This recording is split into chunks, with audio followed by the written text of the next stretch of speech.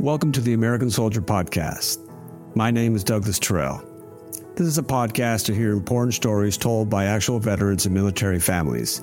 My hope and goal is that this podcast can give a voice to our veterans and provide a path for healing and help society better understand the sacrifices that they and their families have given for us and our freedoms. Today's story is with Chief Warrant Officer 5, Marine Gunner Mike Musselman, A.K.A. Gunner. Gunner was an infantryman for 25 years of his 30 years with the Marine Corps. He has 3 deployments to Iraq and 1 to Afghanistan. The story that has always been inside of me that I know I needed to address, especially since the withdrawal of Afghanistan, it was the story that we've moved on, yet I know these scars are as vivid as they were yesterday for a lot of vets. And then that gentleman in New Jersey who came up to me and said he was really emotional and he was really thanking me. And he said, I get so upset because sometimes I walk around in a jeans and t-shirt and no one knows what I've done and it pisses me off. And so I feel like, I need to tell that story. It's a story that has to be told and has to be reminded. Yeah, I'm trying to understand where that guy said to you, where he's coming from, because I think what he maybe left out was it doesn't piss him off that no one knows who he is. It pisses him off. It's like a lot of guys we talk to, it's the feeling of betrayal. Yeah. By our country, by the one thing that we devoted our lives to. I devoted 31 years to this country. I believe in this country.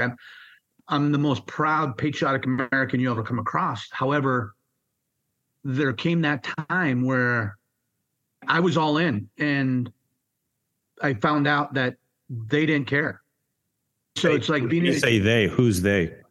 The country. But more specifically, the country. You mean government, the military, or everyone, or both?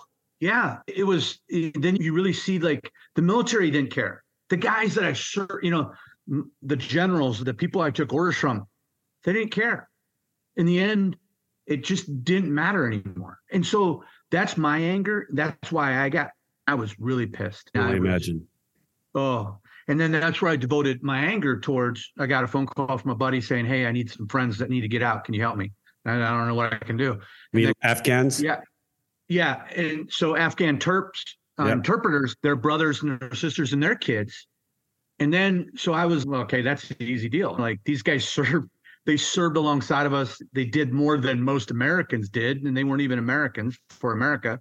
Yeah, we owe it to them. So I called some State Department guys that I knew and they were like, I'm sorry, nothing we could do. And then that was really like, okay, wait a second. I'd just been betrayed by my military and by my government by pulling out and just walking away from all of this as if it didn't matter. And now you're telling me that those people that put their life on the line with a promise from us that said, if you do this, we promise that we'll be with you all along. As a government, as a country, as the red, white, and blue, the American spirit, we say this. And then they look at you and go, yeah, basically, in a nutshell, yeah. And I think at that moment, a lot of us felt like everything we believed in that this country was, it wasn't. And that was the hard, sickening, like, what went wrong? Where did we go? And I didn't want to get into politics, but okay, it was like, we got to get these guys out. And unfortunately, as much, I know it's a phrase that everyone says, I don't want to get into politics, but unfortunately it is. That's what it is. It is. It comes down to politics. And so I became a lot of things changed in my life after that moment. After Afghanistan, we pulled out. Like how? My relationships with friends and family.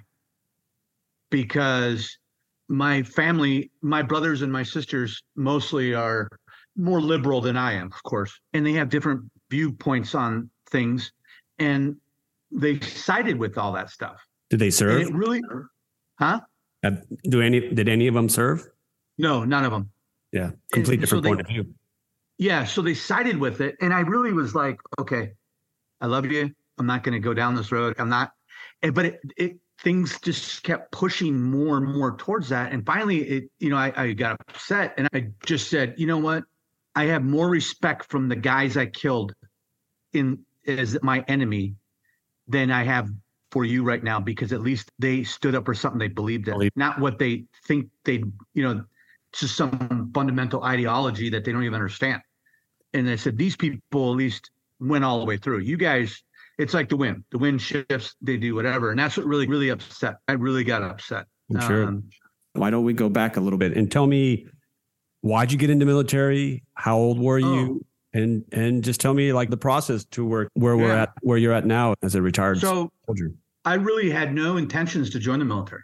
I came Where's from your family? Let me go even further. Where's your family from? Are you Mexican American? Minnesota. So my dad's from Minnesota and my mom's from San Diego.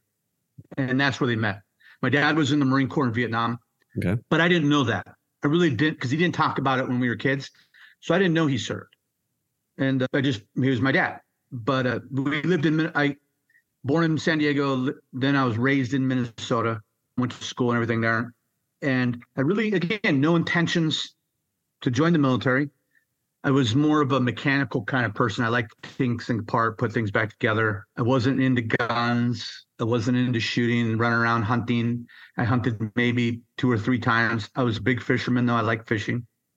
And then I like science. I was really good in science and math. And so my intention was I was going to be a marine biologist, study oceanography, being a big environmentalist, and try and save the whales. That was my dream. I don't know what had changed, but right when I got out of high school and that first couple semesters in a college environment. Where'd you go to high school? Really Minnesota changed. Or San Diego? San Diego. Okay. And it really changed. And I was like, okay, this is not challenging. This is a joke. Didn't even feel real. Really, it was just go there. And this was in the mid 80s. So it was just have fun, drink a lot of beer, and just do stupid stuff. And I was really detached from the people that were teaching me because they didn't care. They didn't know who I was. They weren't invested in me. And so I was really, again, put off by that. And I'm not going to invest my time in you. I don't know what you're talking about.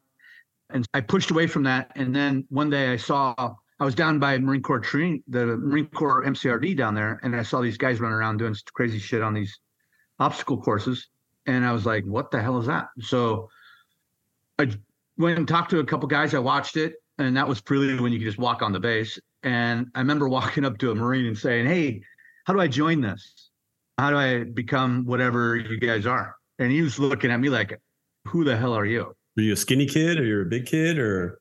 No, I was, I've always been about 6 foot tall, weighed about, 180 pounds. And so he was like, hey, if you're serious, you got to talk to a recruiter. Okay. How can I find, because I had no idea, right? I didn't know this world existed.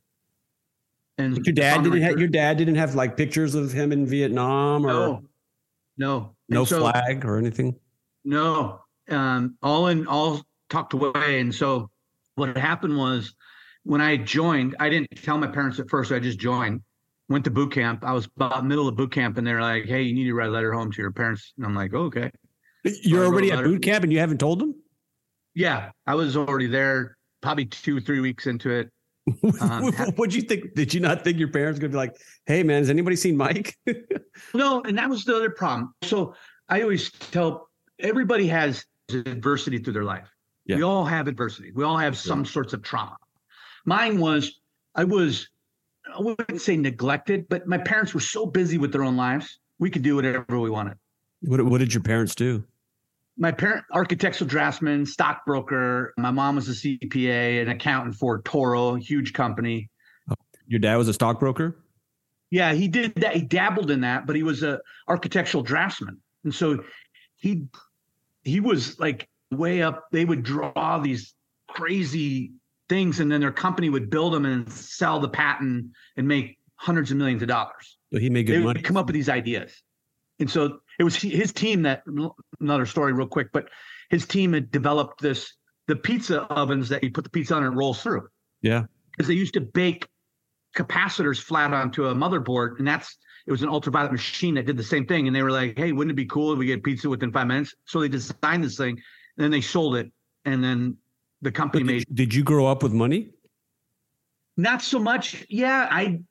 My parents made us work our ass off for it. Because I only ask, because a lot of times you hear these stories of guys who join and they had no other choice. And I've interviewed a lot of them. But no, you were like, yeah, I didn't go without, put it that way. If I wanted something, I did it. Yeah. And did your dad see combat in Vietnam? Is that why he didn't talk about it? Oh, yeah.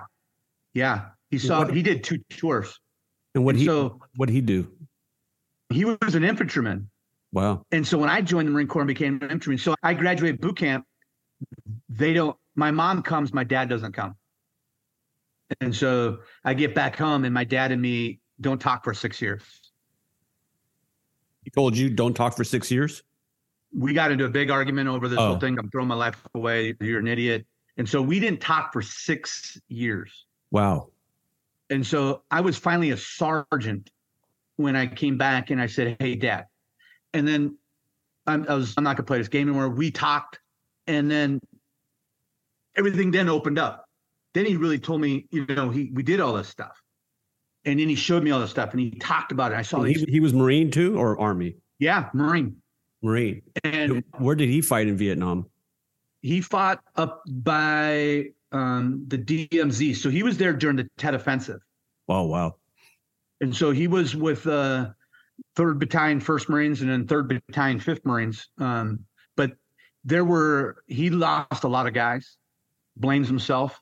He was a sergeant, staff sergeant, senior squad leader, lost a lot of his guys and didn't think that, he did enough. That was his mental state. And then he just suppressed it his whole life. Did he drink? No. He took all that anger. He built things. Like I said, if he wasn't working, he was building choppers, race cars, dragsters. And the guy could do it like out of just scrap. I mean, he was just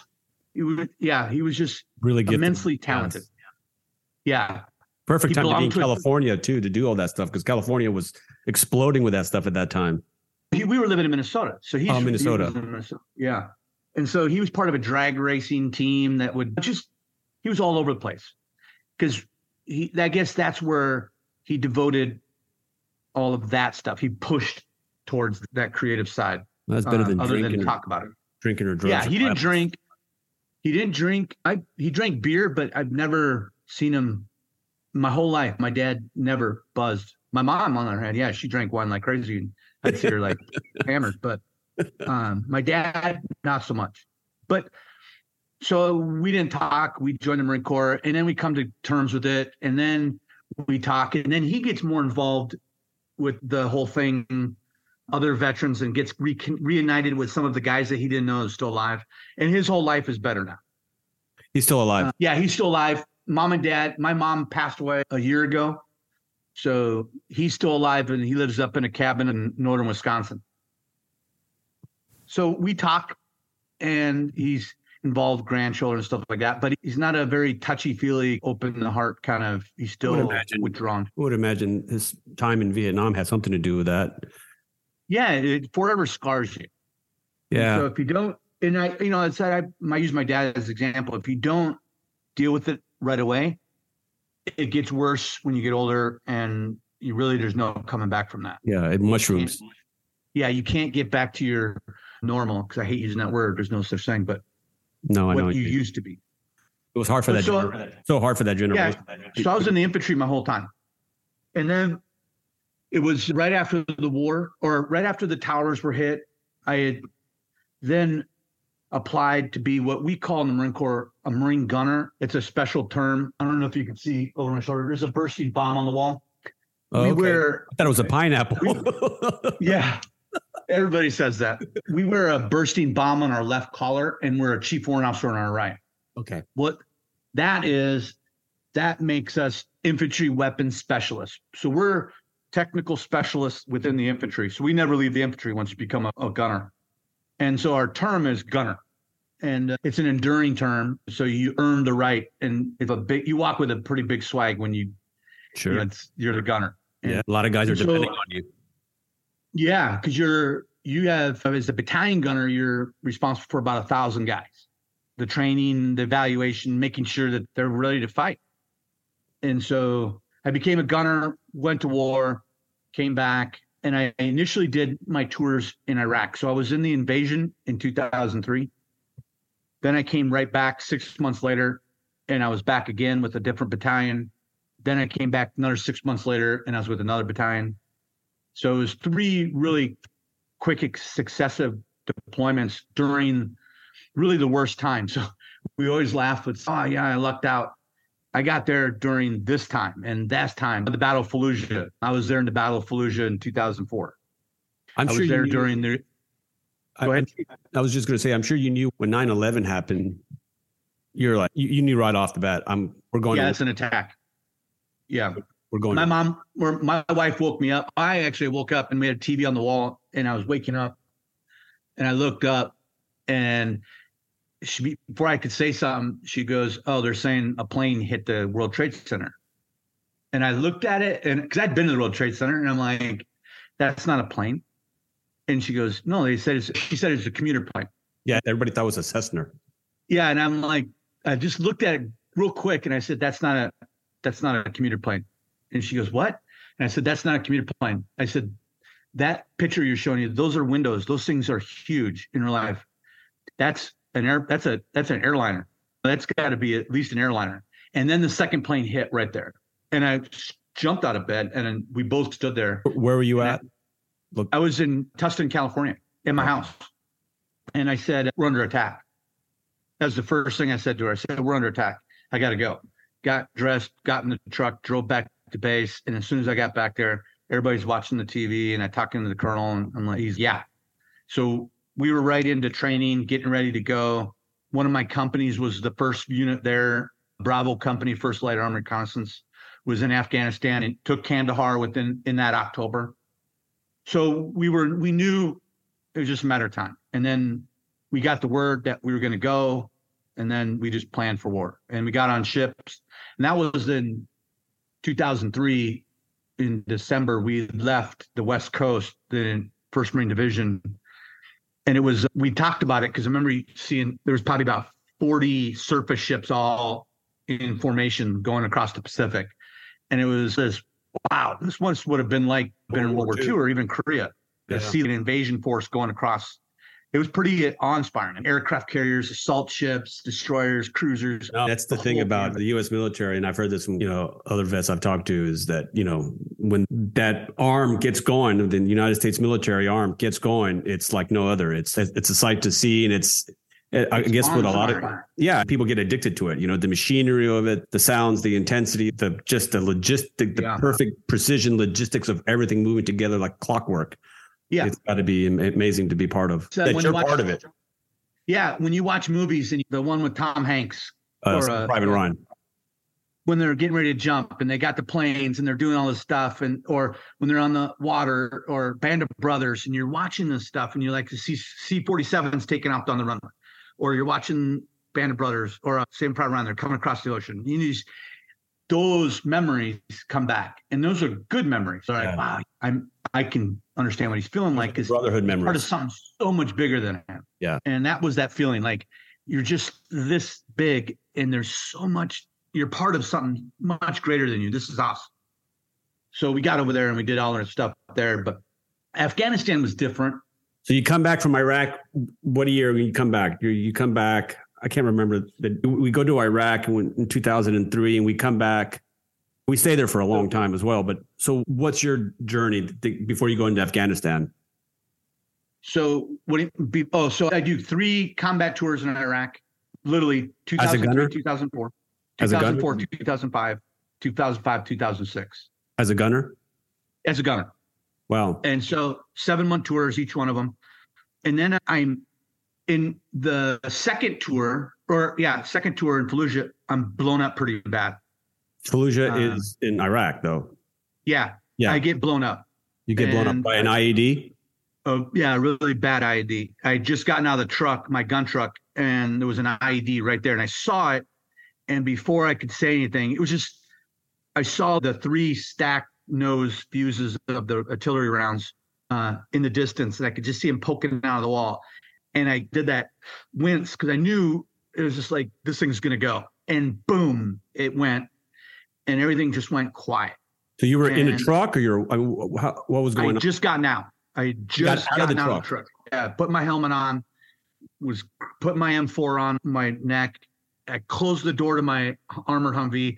And when I closed the door, I saw the noses of the artillery rounds sticking out behind the corner. On the floor, on the wall, or what? On the ground. Yeah, on the ground. It was like a little alleyway. They were just right on the corner. I could see the noses literally like poking out like that. And what made it go off? Did your truck go over it, or? No, they were watching us. And so, yeah, because we weren't in front of it. But it was just one of those feelings like, oh shit, this is going to be bad. And it was. Boom, it went off. The wall that it was behind tamped a lot of the explosive force. But the blast over pressure knocked the shit out of him. And so I came to, and I was sitting down, I was covered in dirt. And I remember opening my eyes, looking around, and I could see everybody firing. And I couldn't hear it yet. And both sides were firing. Yeah, they were shooting at us. It was an ambush. They were trying to ambush us, and we were returning fire. And I was senior guy there, but they were my guys were operating as clockwork. They knew what to do. And the corpsman had come running to me, my medical guy, and he was trying to pick me up. And I remember looking up at him, and just dirt and grime and shit in my eyes. I couldn't see, and it was just hot. And I mean, and he picked me up and was giving me a stand up, but I couldn't stand up. I don't know. It was that feeling of, I couldn't feel my legs. I was I was out. You got your ass beat by the shot. Yeah. So I found out later, it was the concussive blast that hit my head and put me up against the wall. And thank goodness you had your helmet on. Yeah. They, like I said, I would have died. There was no doubt about it. It would have been all over with. Because when I hit the back of the wall, it damaged my helmet, a Kevlar helmet. So there was a pretty good force. I wasn't feeling really great, but I was okay. And unbeknownst to me, I didn't find out until much later, that the damage had caused bleeding within my brain. So when I got back from that deployment, I knew something was wrong. I just didn't feel right. Something was off.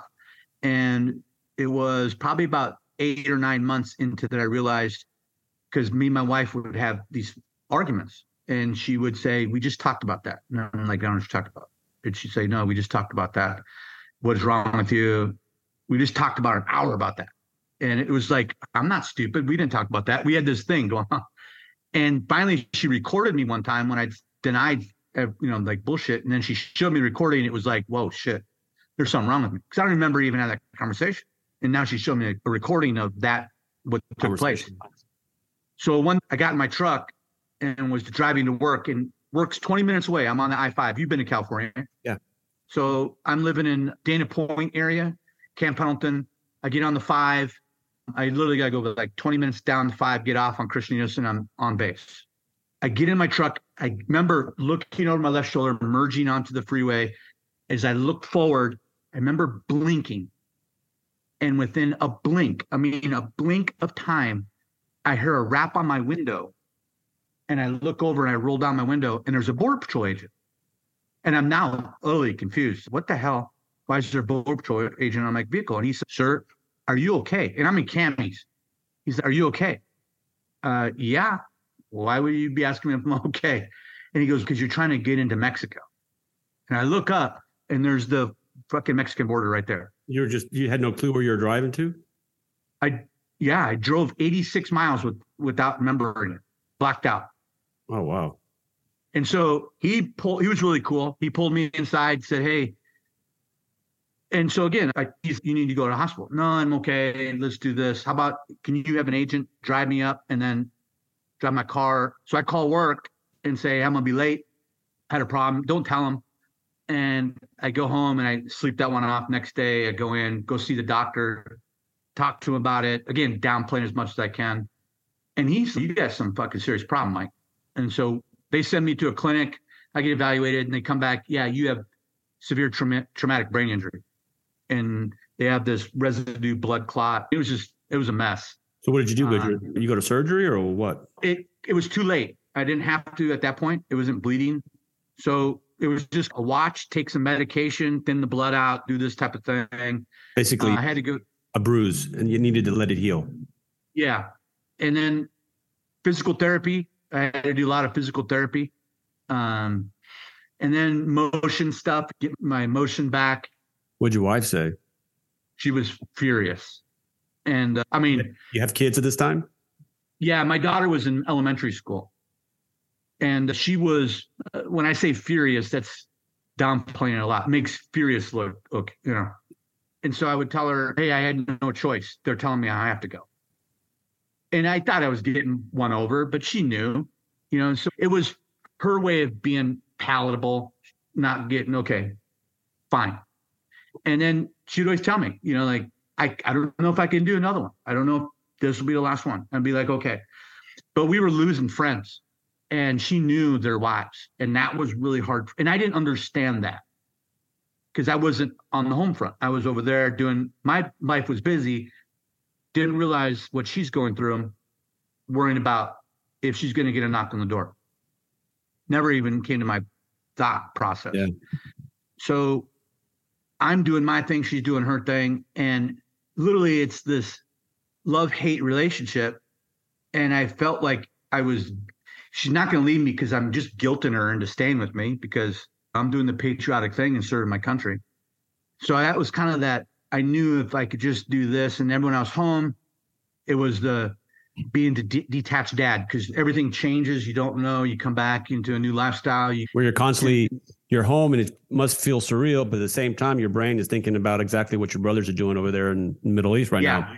It's very foreign. Home doesn't feel comfortable anymore. No. Comfortable is in combat. Yeah. And it's a weird thing to say. Comfort is when you're hunkered down getting shot at, and you're with people that you basically lay your life down for. That's comfortable. I'm more than comfortable in that. This is not comfortable. This is alien to me. Do you still feel what like do I do? Now? Huh? You still feel like that now? A little, every now and then I do. I feel lost. You get lost. Like what? And it's always say the purpose. Where's our purpose? You got to find a purpose again. Yeah. That's the hardest thing for guys who come back, is finding that purpose.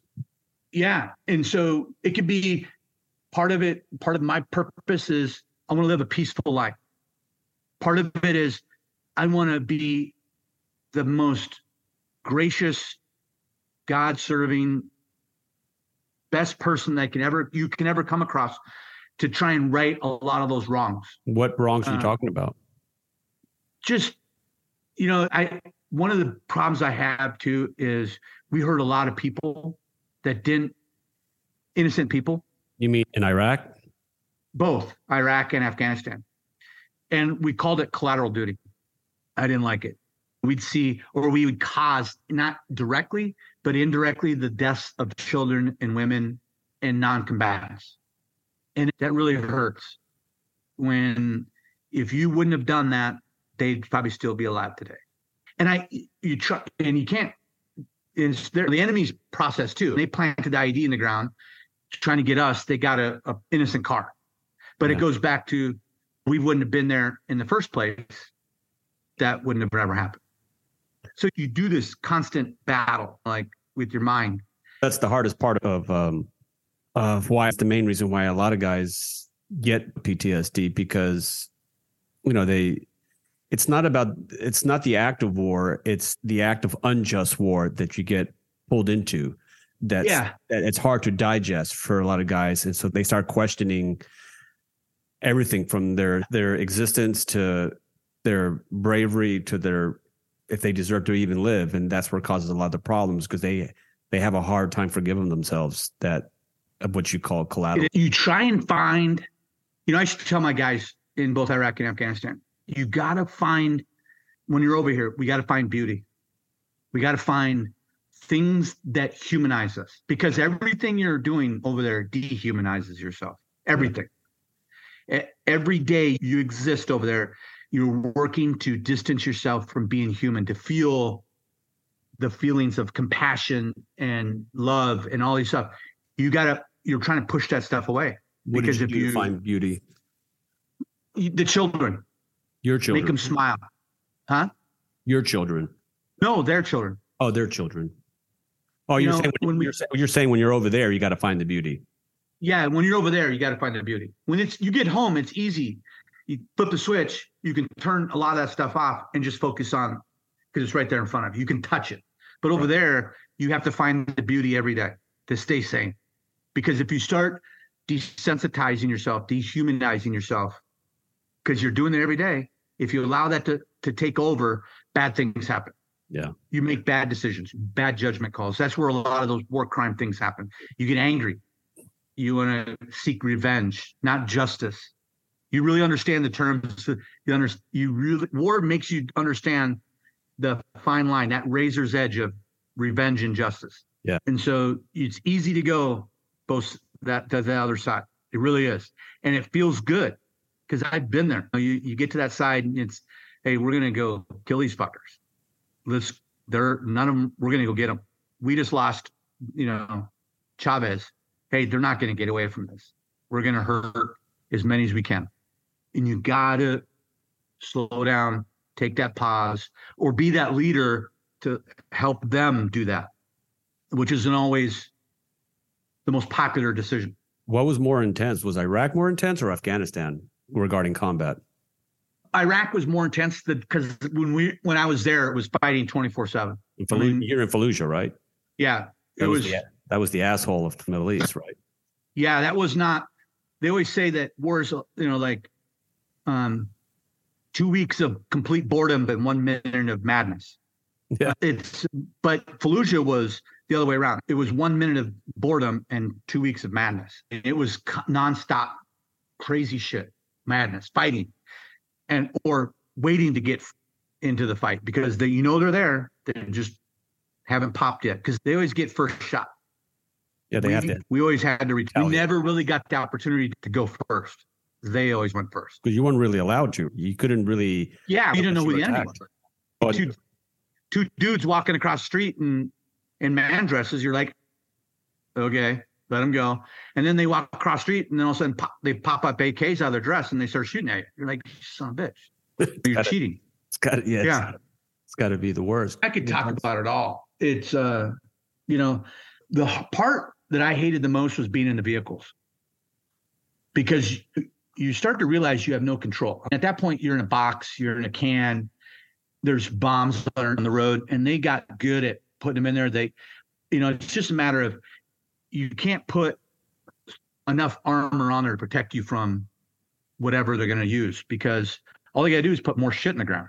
And so it was always the unsettling getting in the vehicle and just driving, and you're in what we call Indian country. You're driving through Indian country and you're watching potholes and disrupted earth and you clinch up every time, you're waiting, nothing happens. In Iraq, there was, we were driving one day and we were told not to go the route we did by our higher commanding officer. We color coded our routes. And this was the black route, meaning they owned it. We couldn't see it, no observation on it. And if you do go that way, you got to make sure you have air cover and you're heavily armored up. And if you do drive the route, it's a combat. You're going to combat. We weren't going to combat. We were going to go do a meeting with the Army because we were taking over some battle space. We had two choices. We could go the shithead route, or we could go the easy route, go through another base, come around, pop out the other side, and then be where the Army's at. It's the boring way because nothing's going to happen. It's all controlled by U.S. forces. Do you know the analogy? Because you didn't hear me say this a lot. Do you know the analogy between the chicken and the pig at breakfast? You never heard this? No. At breakfast, the chicken is involved. The pig is committed. Chicken is involved. Okay. The chicken is involved. The pig is committed. So when you have breakfast, the chicken, he just lays an egg. He gets delivered on a fucking day. The pig gives all. You don't ever want to be the pig. You always want to be the chicken. Not everybody gets to be the chicken. Someone's got to be the pig. And so that day we were all pigs. And so we'd say this to each other. Like in passing, we'd say, hey, what are we, pigs today, sir? Yeah, we're all pigs. And I tell everybody, hey, strap it up. This is going to be bad. No sooner than we leave the lead vehicle, I'm in the second vehicle, our lead vehicle, our scout vehicle, an explosion goes off on the left-hand side of the truck. And it careens out of control and goes into the ditch. and no more. We don't receive any fire, nothing. And so we drive up as fast as we can. We get to the vehicle. It's got dust laying around. We run up alongside of it, and the doors are blown open on the left-hand side. So both armored doors are just hanging there. Jeez. And everybody inside is unconscious. And so we start triaging as soon as we could, pulling guys out, triaging, making sure everybody's alive. We pull Ramirez Cheeks out of the gunner seat. He's on the gunner turret. We pull him out, and we notice he's got massive wound trauma through his body. And because he sits like this in that turret, the explosion came and went through his side here into his unprotected sides, not his chest plate. So we pulled him out. We knew that he was the worst of them all. So we threw him in my vehicle, and the hospital's just back where we were at, like 5 minutes down the road where the Army was at. So we're lucky at that aspect. So we're racing back. We just said, hey, we meet everybody at the hospital, grab everybody else. We're taking Cheeks, go. We took off. And so Cheeks is in the back with me on my lap. What was his nickname? Cheeks? Why? Yeah. Why Cheeks? Benito Ramirez, because he had big, fat, chubby cheeks. Okay. And so he'd always smile, and he had these big dash dimples. And he was from Edinburgh, Texas, down south. And he was one of the guys that you'd always see me coming and go, hey, sir, are we the pigs of the chicken today? I'm like, Cheeks were the pigs. He's like, ah. So he's on my lap, and the corpsman is straddling. I'm trying to do some first aid, and I'm talking to him because he's still breathing. He's unconscious, but he's still there. He's moaning. And I'm like, hey, Cheeks, come on. And so Doc grabs, he says, hey, sir, put pressure on his side. Stop the bleeding. And so I knew it wasn't good. We got to the surgical place. We pulled up real fast. They come running out. And they're God's angels. They get him on a gurney right away and rush him in. We're standing there. My hand is solid red. I got blood all over my body. And I'm just sitting there and I've known Cheeks for a while now. And I'm sitting there just kind of still going through this, like, what happened? And then the other vehicles with the other wounded guys pull up, and they come out. They come out, and they immediately say, the nurse comes out and says, I'm sorry, we lost Cheeks. And I'm like, which one? And they said, the first one, Ramirez. And I said, so I walked over to the side, and I took my helmet off, and I just started beating the ground with it. And so that was one of those scenarios. That was one of those resonating. It really bothered me, and it still bothers me to this day. I have a memento of Cheeks still that reminds me. What is it? He was a 50 cal machine gunner. And so in his body armor, he got to fire what we call a slap round, which is an armor piercing. You don't get to shoot him that much, but he got to fire one day, a fire bunch. And that was like the most exciting thing he ever did. So he kept one of the bullets tucked in his body armor. And so when they came out, they said, when he told me he died, they handed it to me and said, we can't give this back to the parents because it's ordnance. And so I said, okay. And so I held on to it. And that was, 2005. And I've always had it ever since. And where was Cheeks from? Was it California or Texas? Texas, Edinburgh, Texas. Edinburgh, Texas. Edinburgh. Yeah. My wife is from Edinburgh, Scotland. Yeah. So he's right on the border. And, I'm going to go one day down there and pay my respects. You still haven't seen his parents? No, I met him. I saw him when they came at a dedication and we talked. They don't speak very good English, but we tried to communicate. But I'll go down and make that trek and see where he's resting. How old was he? He was 22. 22. No family? His family? No, he wasn't married or no kids? No, he wasn't married yet. He had just gotten his citizenship. That was like his most proud moment. He had came walking in and he got the letter while we were over there and said that he had been approved for his citizenship. Now he's an American citizen. And that's, so again, big family, not a lot of money, working family. Everybody works, but great people, great Americans, even though probably they're not. I could care less. No, I know what you mean. I know exactly. Yeah. They love this country, man. Yeah. And that's, I think, what gets lost is who these people are, and what did they do and what did they give up? I always say people don't realize what we've actually lost, the potential of what we could have become as a country, as a people, as a civilization. You know, what could have one of these people done had they got to live their life out? Yeah. You mean if we weren't in Iraq or in Afghanistan? Yeah. That's the amazing potential that we threw away, because it's the two lives, right? The life that they were living and the life they would have lived. Yeah.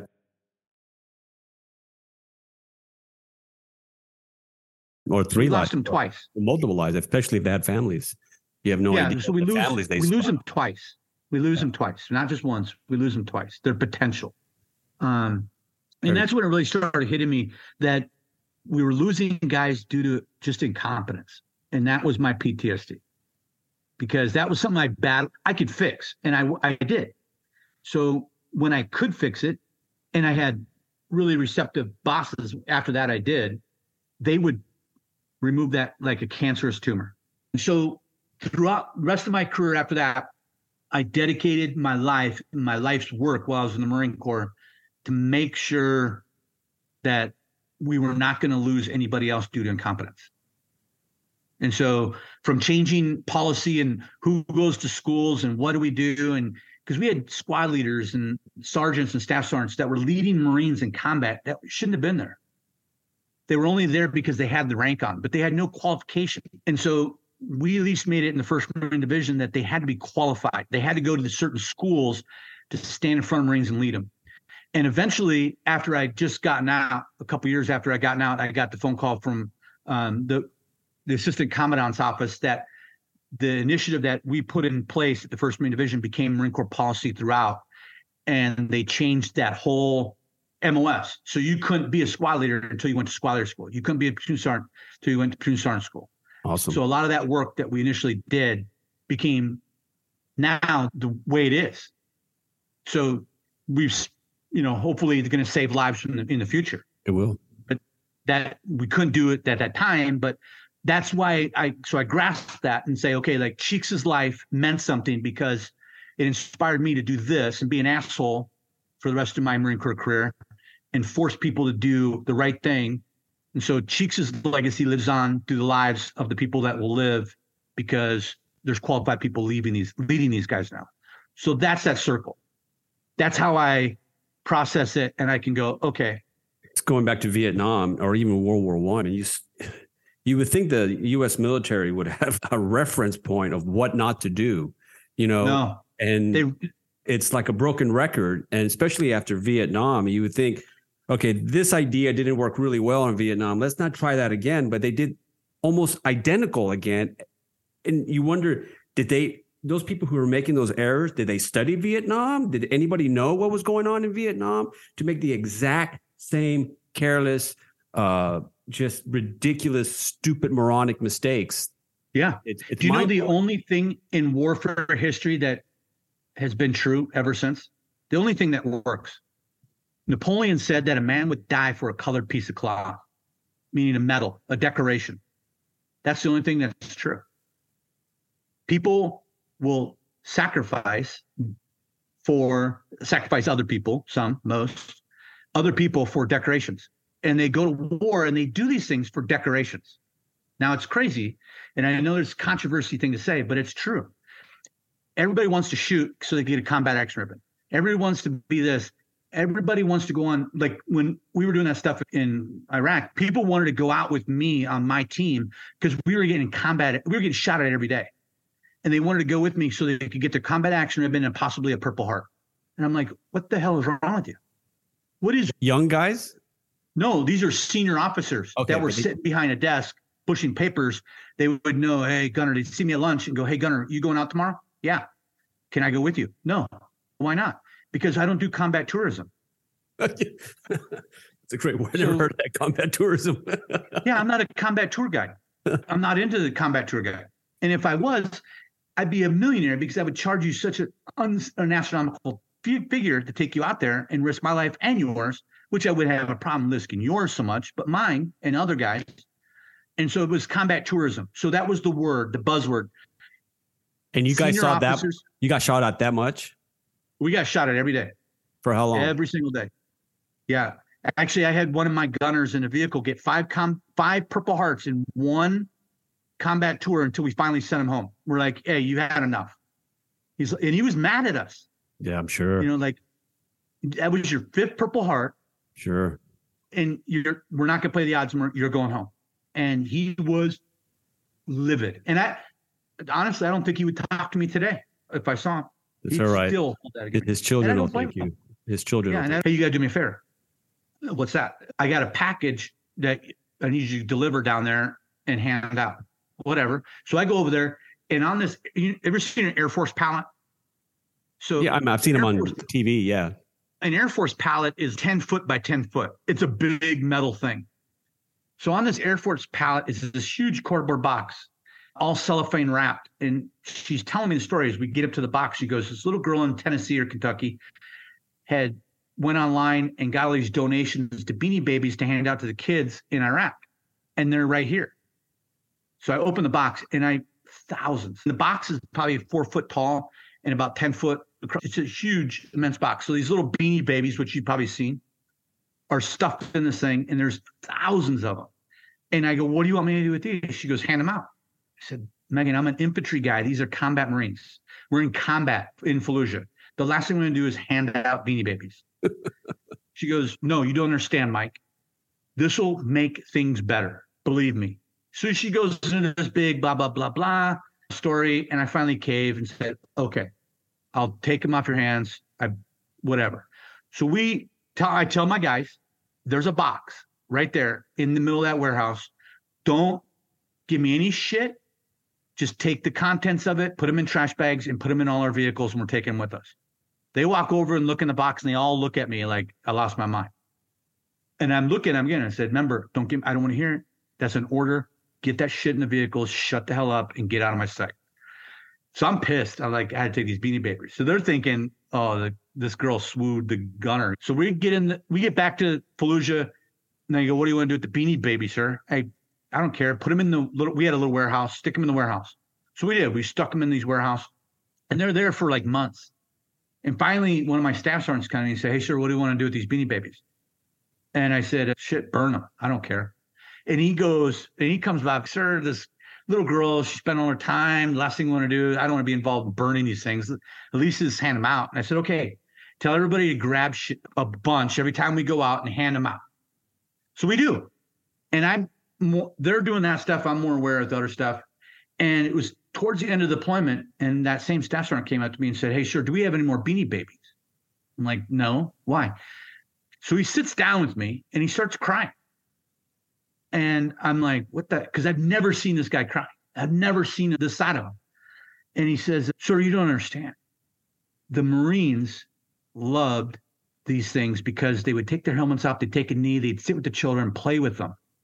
It made it better. And it made them feel like they were human again. It took away all the stuff, and it made them feel, and these guys were changed men after that deployment. They weren't screwed up like they normally would have been. And it worked, right? They found something pretty. Yeah. And so it wasn't until much later I made another combat tour. I came back to Iraq. Megan is in the Marine Corps now. She'd come back in the Marine Corps. She'd re-enlisted back in there. She's a major, and she's public affairs.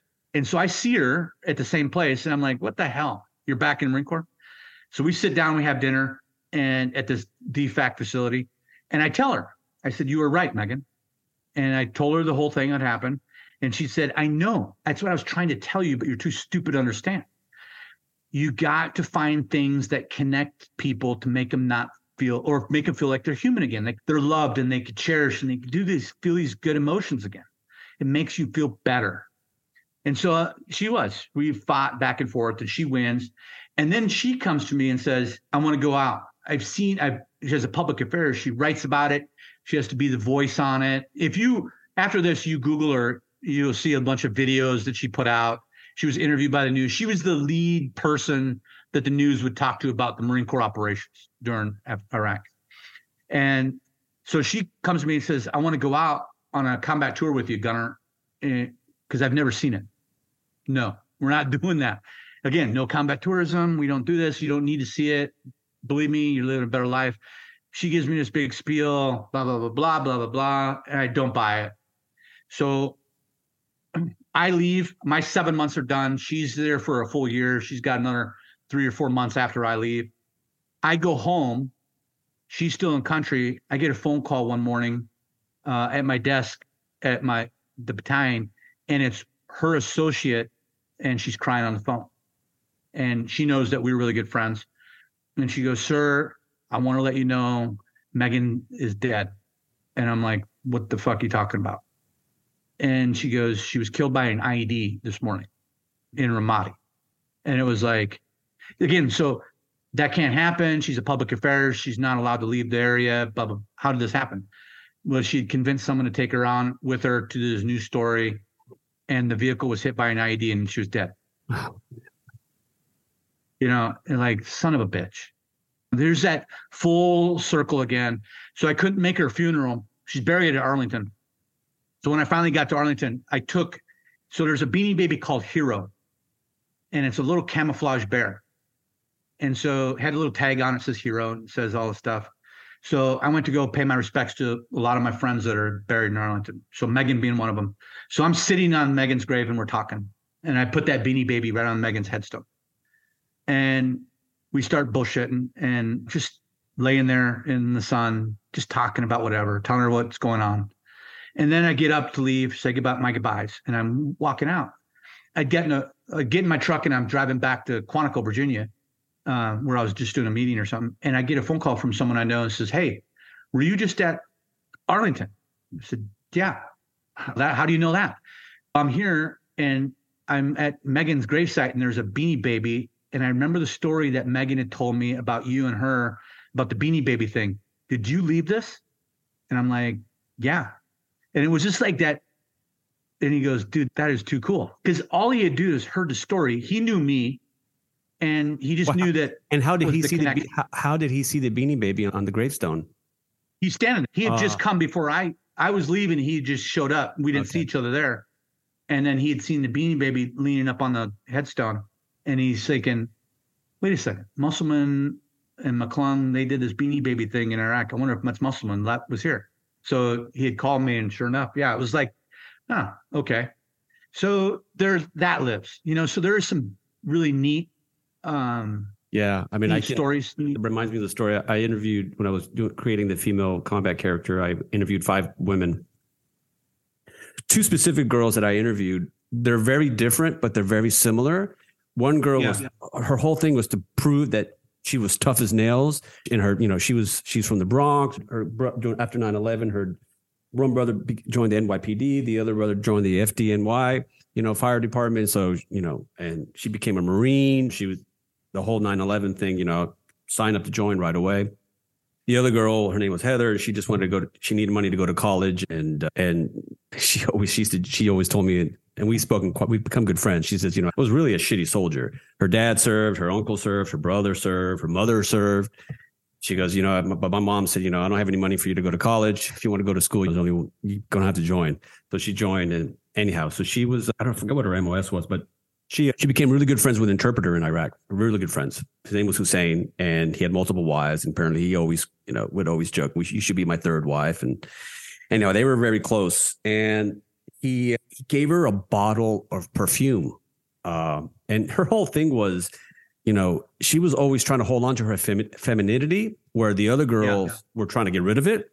She was like, I was dying to shave. When she told me the story, when she was in the showers, they had their bucketing water in from the Tigris River, nasty water, and they were making an outdoor shower near the base. And she was taking a shower. She said, I'm a girl. You get sand in places where you're not supposed to have sand.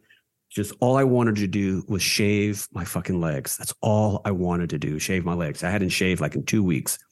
And I just want to get clean. And, and then she would tell the story where they would, because it was so laborious to get the water, that they would cycle the water. So, and they would take turns when they would do this. So if you took the shower for the first time, the last time you would take it the last time. So that means you would use everyone else's dirty water. But she said, when you haven't showered in 2 weeks, you don't care.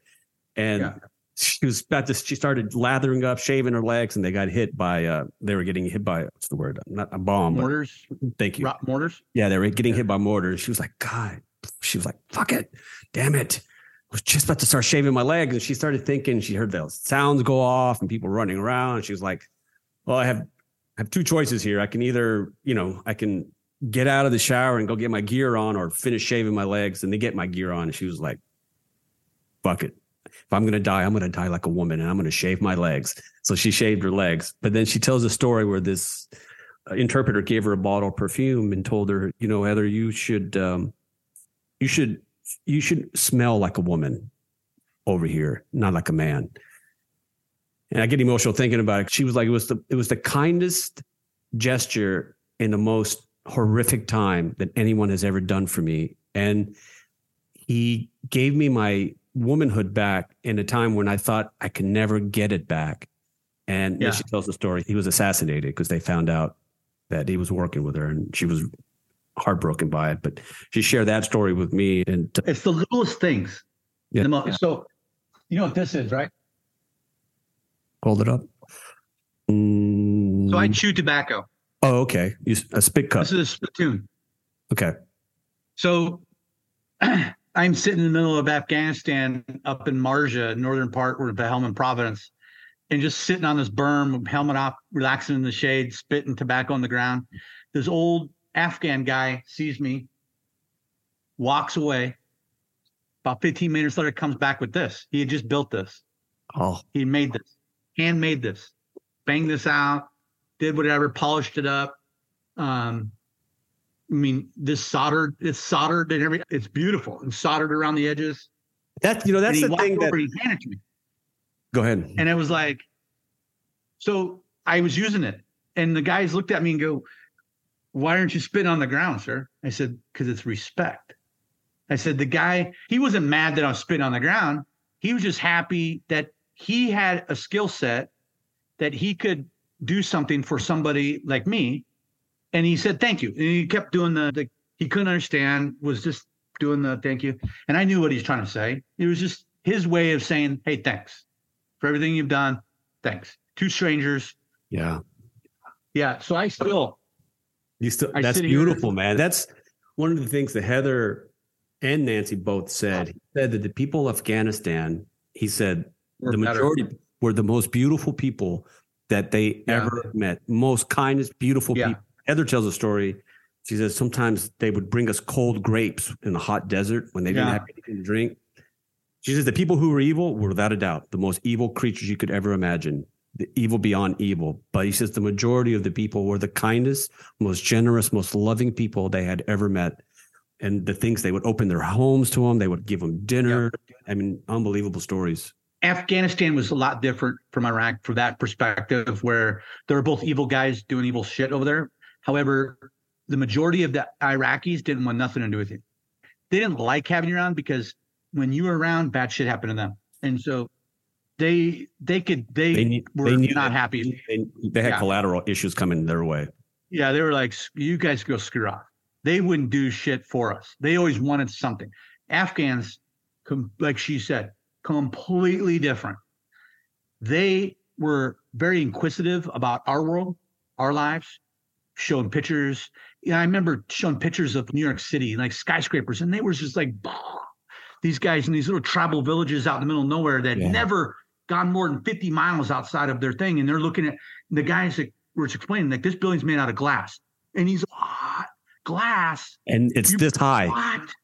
Yeah, and it's like you try to explain the height, and he doesn't even understand. There's no concept, right? There's no foundation of the establishing the concept, and so because he's never seen anything other than mud, 2 stories high. As a friend of mine told me when I climbed Kilimanjaro, he says you don't know what number 1 is until you visit number 7. Yeah, and you have to have a grounding, like a basic understanding of what that, in comparison to, so for him, and that's what Afghanistan, that was really a beautiful, because I had laminated pictures of my wife and my daughter that I carried, in my pocket. And so I'd show it to them, and they were like, my wife's got blonde hair, blue eyes. She's born in Southern California. And so surfer girl. And so they look at her and they don't see, again, blonde hair, blue eyes. No way. Yeah. Like you're showing it to them and they're like, what? You're like a creature. I remember one guy going, you married a model. Don't tell her that. Yeah. But yeah, they were like, oh my God, that's the most beautiful person I've ever seen in my whole life. Did you see combat in Afghanistan? Oh yeah, a lot of it. And so my job was to go out with other units and evaluate them. So I'm always on combat patrols with as a regimental guy. I was a regimental gunner at the time, so we had 8 infantry. Let me understand your role, sir. Regimental gunner. So like, tactically, physically, where are you? What are you doing? What are you holding? Okay, so I look just like a regular infantry guy, and actually, I have all of this stuff still. So that's my plate carrier still, same one that I carried, and then not the same one, but very similar. My rifle, just an M4, collapsible rifle. I look just like a regular infantryman, like a regular schmo. I didn't even wear rank because everybody knew who I was. You're up high. You're in the truck. What? I'm on the ground. Oh, you're walking. Okay. I'm walking. I'll take a helicopter from my base to where I want to go. So if you pick a region like the Helmand province, we had 4 infantry battalions operating in different sectors. So 1,000 guys. Regiment sits over the top of that as the higher headquarters. Division sits over us because there's another regiment to the north. So there's 2 infantry regiments in Afghanistan, 8 infantry battalions at one point. So the higher headquarters the lowest was an infantry battalion. They operate at the lowest echelon. They're the fighting element. Then there's a regiment, sits over 4 infantry battalions. They're the higher headquarters, so they do all the coordination stuff. And then above us was the division. They ran everything, the whole Helmand province, the whole part of the whole Marine Corps slice of Afghanistan. And so I'm in the middle as a regimental guy. So my job was to make sure, one, that the battalions were getting things that they needed. That if they called for airstrikes or artillery fire, that they were doing it properly. So in order to do that, I had to be out there with them, engaged in combat to watch this. We were doing an evaluation on the medevacs one day for a week, for like 5 days. We did evaluation to make sure we're getting our guys out that are wounded fast enough. So we had our own dust off guys at Camp Dwyer in Afghanistan. And so they're Army National Guard guys flying Blackhawks. And I had to go out with those guys one day. And let me tell you, I don't ever want to do that again because I don't like flying. I have no control, right? So bird goes down, again, everybody's a pig. You can't really walk away from that. So we got shot at all the time in the helicopter. And I'm like, I don't want this job. You guys are heroes. You can have it. You guys love this shit. I'd rather be on the ground. And we were on the ground, and I'd go out on combat patrols with different platoons, squads from all over the region. So one week I'd be operating in the north in Marja. One week I'd be operating in the south or in the east or the west, just hopping around. And then I'd go out what we call live the nomadic life for about a month, come back to the regimental headquarters for 4 or 5 days to rest, regroup, change clothes, shave, and then debrief my boss. Hey, we're doing okay. Or this battalion needs this and that kind of thing. So I'm like what we call eyes forward for the commander. So he projects his interests and his thing forward through me because I'm a staff guy. And so it is a weird relationship. For the most part, they do like having you around. You don't want to be a jackass because then they don't like having you around. Yeah. Because then you go back and tattle on them. They don't want you around. So you're not really, you're trying to solve their problems. It's a fine line. They need your help, but they don't want you looking over them. Right.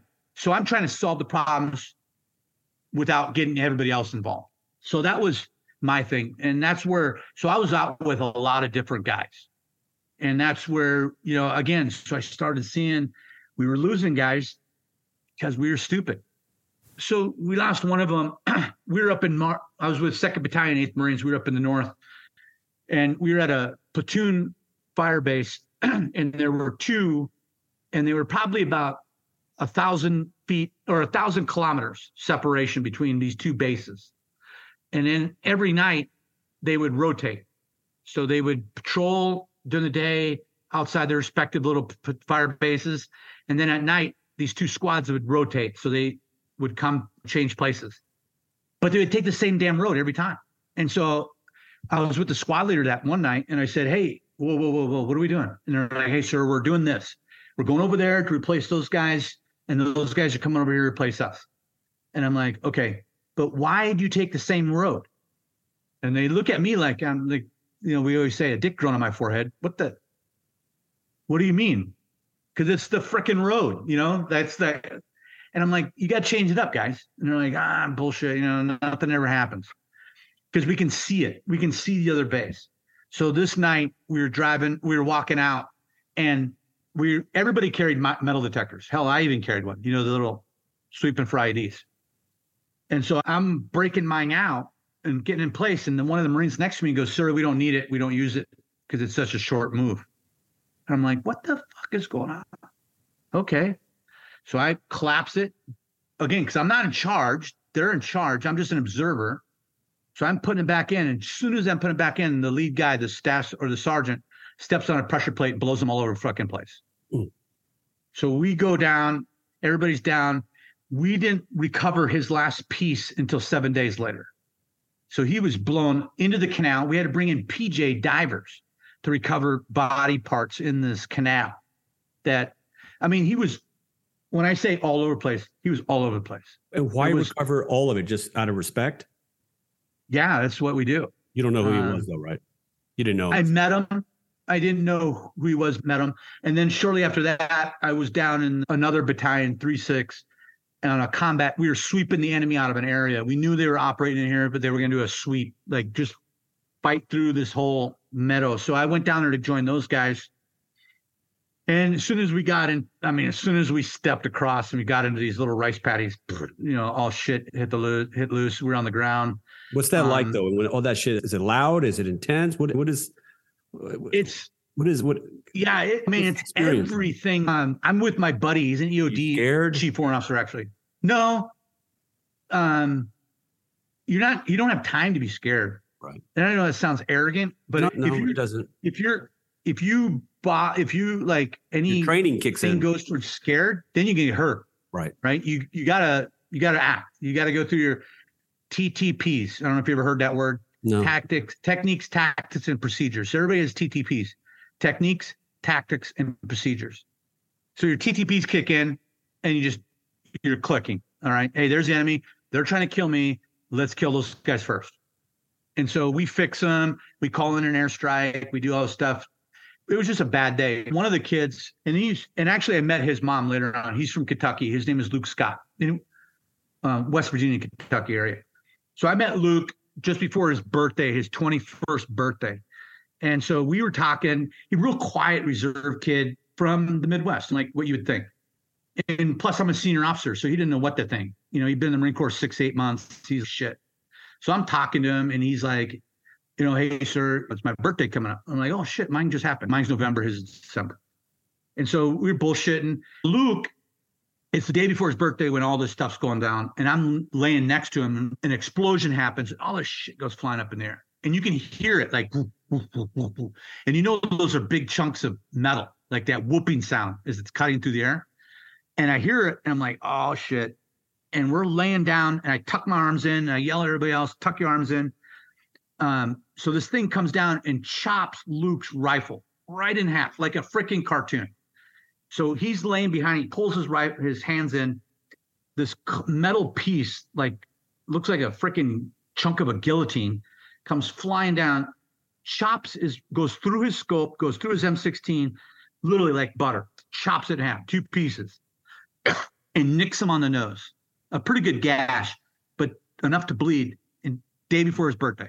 And we're laughing about it. We're like, what the fuck? This is the craziest thing ever. You get a Purple Heart. Is that coming from an IED or something? Or yeah, it was a chunk of an artillery round.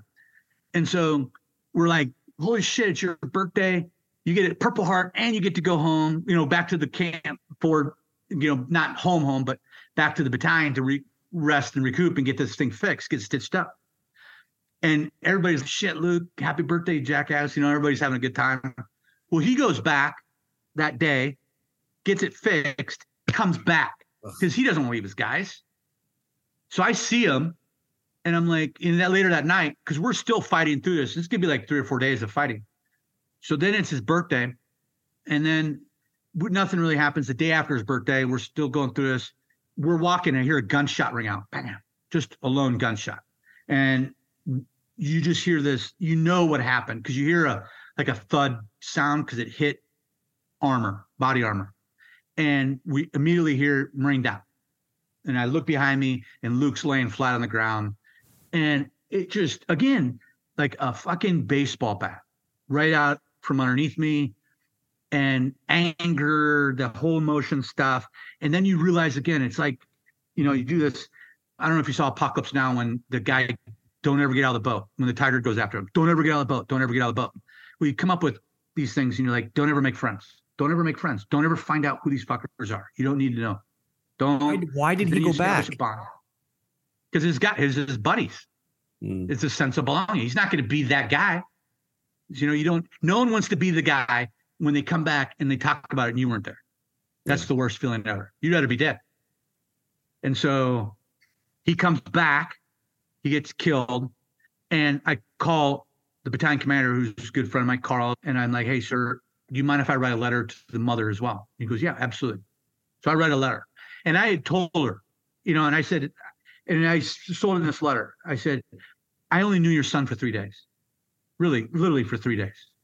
But again, so what I see in your son is, one, because she was a single mom, raised her kids, great individual, great human being, respectable, respective. I mean, just everything you want in a son and in a good friend. And hell, I would want him to date my daughter. He's just a great kid, got great expectations, has a goal in his life where he wants to go. He just gotten engaged before he came over here, was planning on getting married when he gets home, start a family, doing this whole thing. And I wrote this whole letter. And I eventually when I got up to Kentucky, I went and saw her. We stayed in touch. And I went and saw her. And every day on his birthday, I call her. And we talk. And because it's still hard. I mean, that was 2010. So 13 years ago, and it's still. Where was he from? Kentucky. That's where she lives now, just outside of Lexington, Kentucky. And she's a hairdresser. So we talk all the time. And still to this day, we'll just talk about things. And, it's just reminding. And it is a good thing. And she's a great lady, hairdresser, small little town, just always smiling, just beautiful person. So like her son. You're reminded, like, this is just shit. And so when all this happens, when Afghanistan happens and our government turns our backs and we walk away from this stuff, these things all then don't matter. They just, to me, did someone forcing it back and then saying, it doesn't matter. We don't care. It doesn't bother. Where were you at when you started watching the news about Afghanistan? I was home, and my wife had come in. I was actually on the patio, and the wife came out and goes, what do you want? Do you want the good news or the bad news? And I said, what are you talking about? She goes, Biden just announced he's going to pull out of Afghanistan. And I said, that doesn't mean anything. And then so I started reading about it, and I'm like, oh, shit. This guy doesn't know what the fuck he's talking about, because he thinks that they're going to stand on their own. That's not how it works. This guy is so clueless. I mean, he's not. The guy's advising him. And that's where, again, the defeat was the generals, where you're just like, okay, at least the generals will go, this is a bad idea, boss. No, they roll over and show their pink underside. So that stepping stone is tombstones. It's built out of tombstones. If you look at those steps that those kind of people achieve to get to those positions, if you look really close, those stones, those steps actually have names engraved on them. They're gravestones. Wow, that's a great image. Yeah, that was an image that actually, I don't know, I saw one thing, that the Capitol steps. It was you said they're like white marble, the steps of the Capitol. And one day I'd looked at it and my mind was playing tricks, and I saw that. I thought, holy shit, am I seeing things? And that's what my mind was thinking, that all of those steps to get to those places, that eliteness power is all on those tombs, those white tombstones that you see studded in the green grass.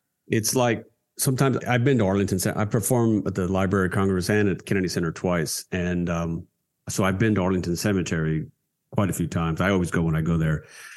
And it's such an eerie place because it's beautiful, but at the same time, it's a cemetery, it's a graveyard. But what you don't notice about Arlington Cemetery, I'm sure you might have, but a lot of people haven't, is that when you stand at the highest point of Arlington Cemetery, in view is the Capitol and the White House. They're the two powers that send these men and women to fight and die. And it's a very strange triangle of sight to know that you're standing in a graveyard, seeing the two buildings that actually have chosen to send these guys to die. And I find that it's a very eerie place when you notice that, when you notice that they're here because those people in those buildings have sent them here. What's crazy about that, though? If you go there and look back, you can't see it. What do you mean? If you're standing at the Capitol looking back at Arlington, you don't see the tombstones. So there is a remembrance when you're there. You only see it from Arlington. You don't see it from the other side. Yeah. So that's why you don't want to see it from the Capitol, because then you don't want to be reminded. Right.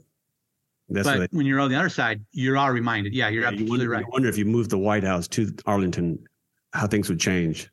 Yeah, if you put if the White House was in the smack dab in the middle and the president had to come to work every day, there might be a change of policy. Yeah. So a lot of people don't like Bush.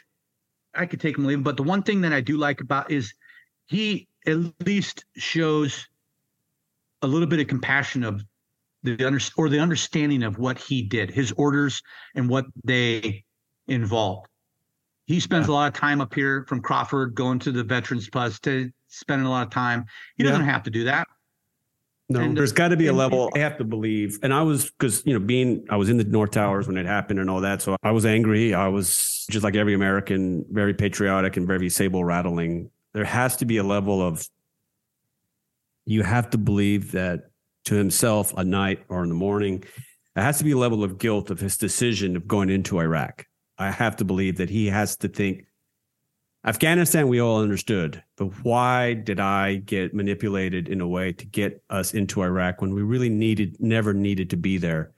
And I feel that's why this is me talking. I don't have any proof of that, but as someone who studies human behavior, his guilt forces him to find a way to relieve it. And does it through his paintings, does it through what he gives back on, but that's what I have to believe. And I remember when Iraq was happening, I was one of those Americans like, yeah, we got to go. Saddam Hussein, bad guy. We got to get him. He's going to do another one like 9/11, And the more I've listened to your story and so many other stories and talked to so many vets and met many amputees, many Gold Star families, I've become good friends with Kevin and Joyce Lucy. Their son.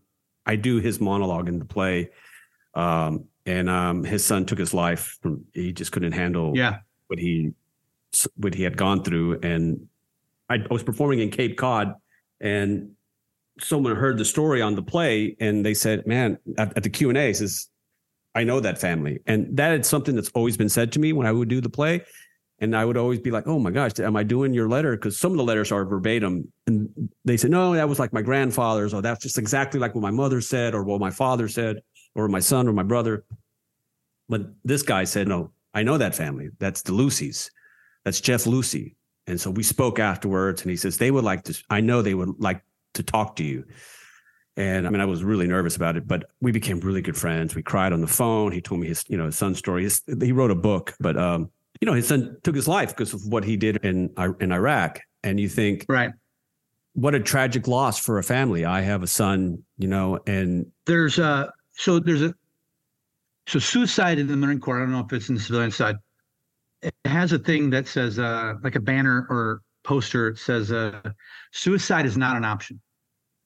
Have you heard that? No, never heard of that. Okay, so there's actually a campaign. It's called Suicide's Not an Option. If you believe in that, you're a fucking fool. Because it absolutely is an option, because people are fucking doing it at record rates. Yeah. What the campaign should be is, we need to understand that it is an option, and it's a very viable option. How do we get that option off the table? So fast forward, April 2015, I get the letter from the Marine Corps saying, thank you for your service. You're going to retire, forced into retirement June of 2030 or 2020 or 2015. And I was shocked.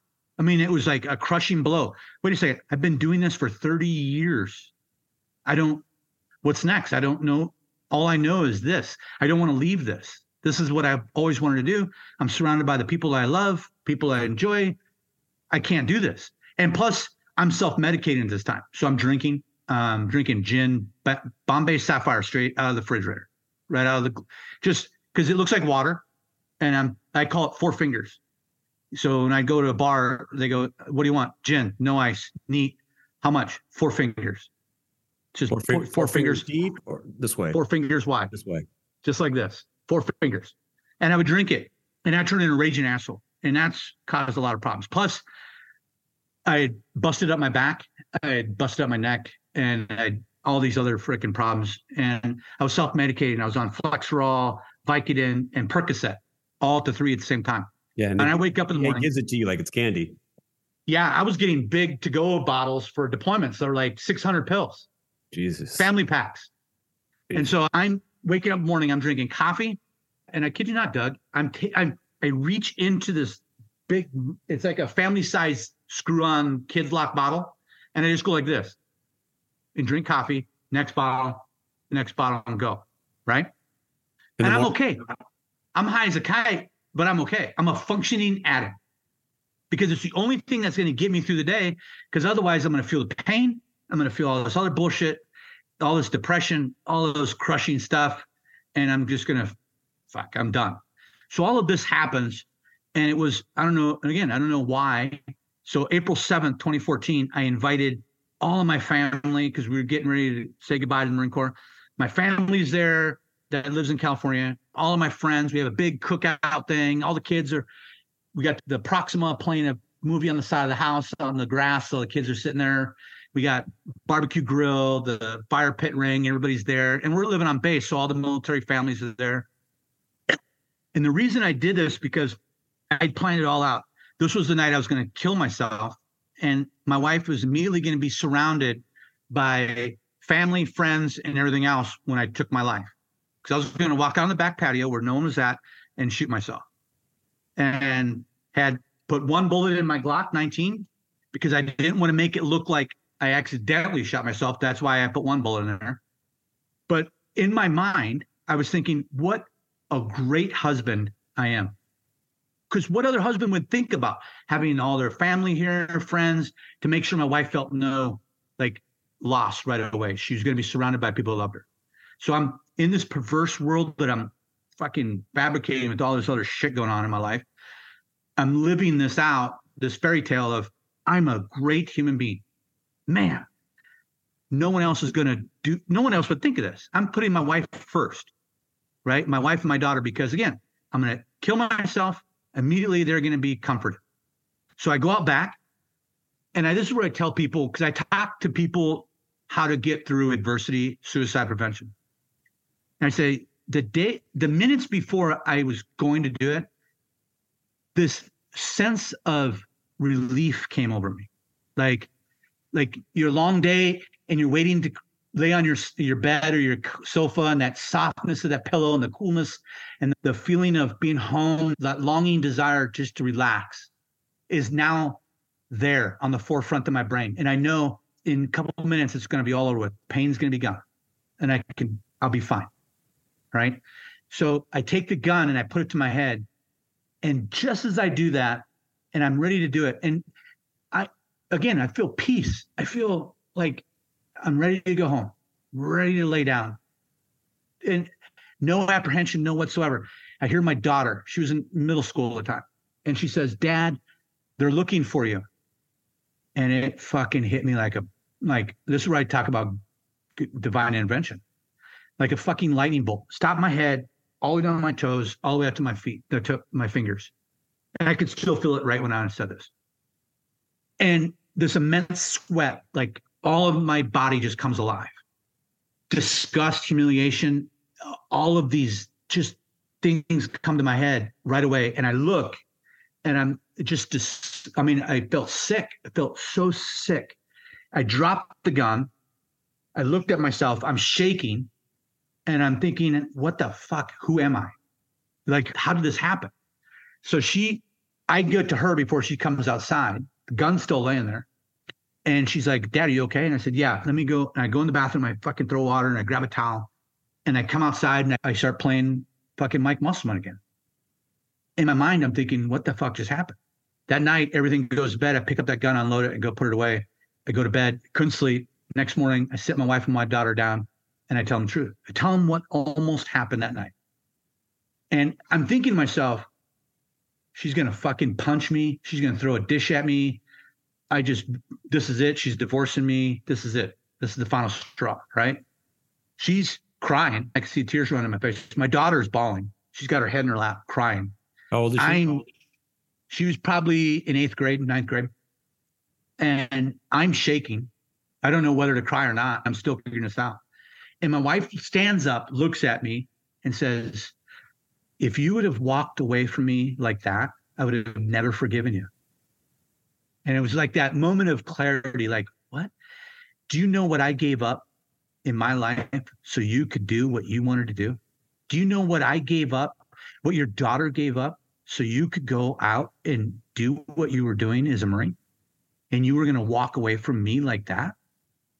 And that was that, holy shit, like that moment of it. The effect of suicide is so much greater to those that survive it. Yeah. The families, way more. The lucky one is the guy that did it, or the gal. Yeah. And so we go to counseling, we talk to a counselor, and the counselors were never effective. I mean, they were always a fucking joke. I mean, pocket degree, whatever, young kid. It was like, whatever, just tell them what they want to hear, get the hell out of her, get the check in the block, go.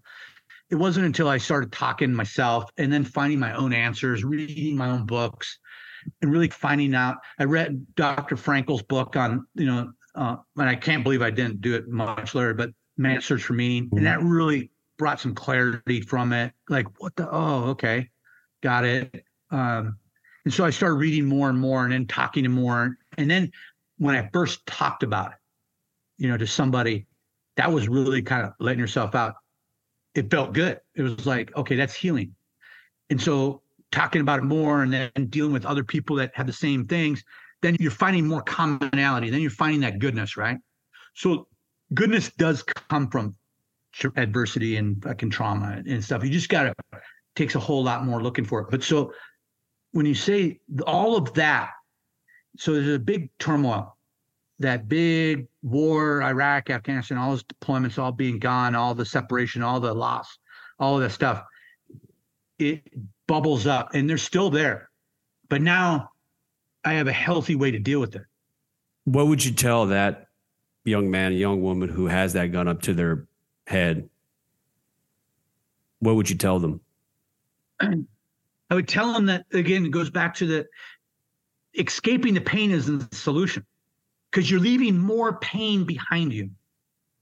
And that's what I try and emphasize, is that it may be the solution for you, but it's the most selfless act that you can ever think of doing. It's the most selfish act. Yeah, but the pain, what if they devil advocate here? The pain is just so great. Because because you're a warrior. You're meant to deal with pain. It's who we are.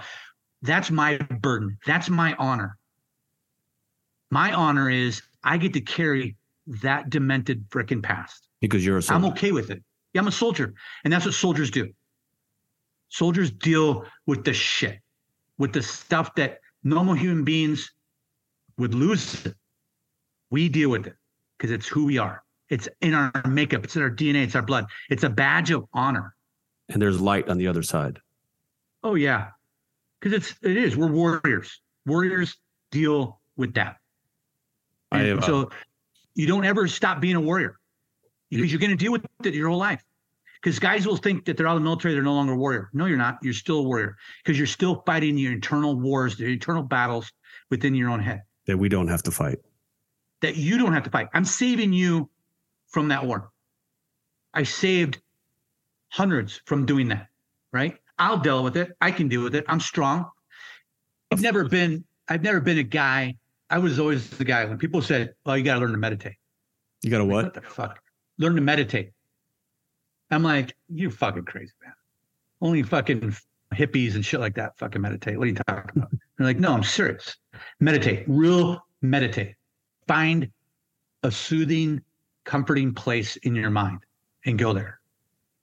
That's what meditation is about. And it was like, and so someone told me, said, Mike, what's the difference between fucking Fortune 500 captains of industry, fucking Major League Baseball players, fucking football players, hockey players? They all meditate.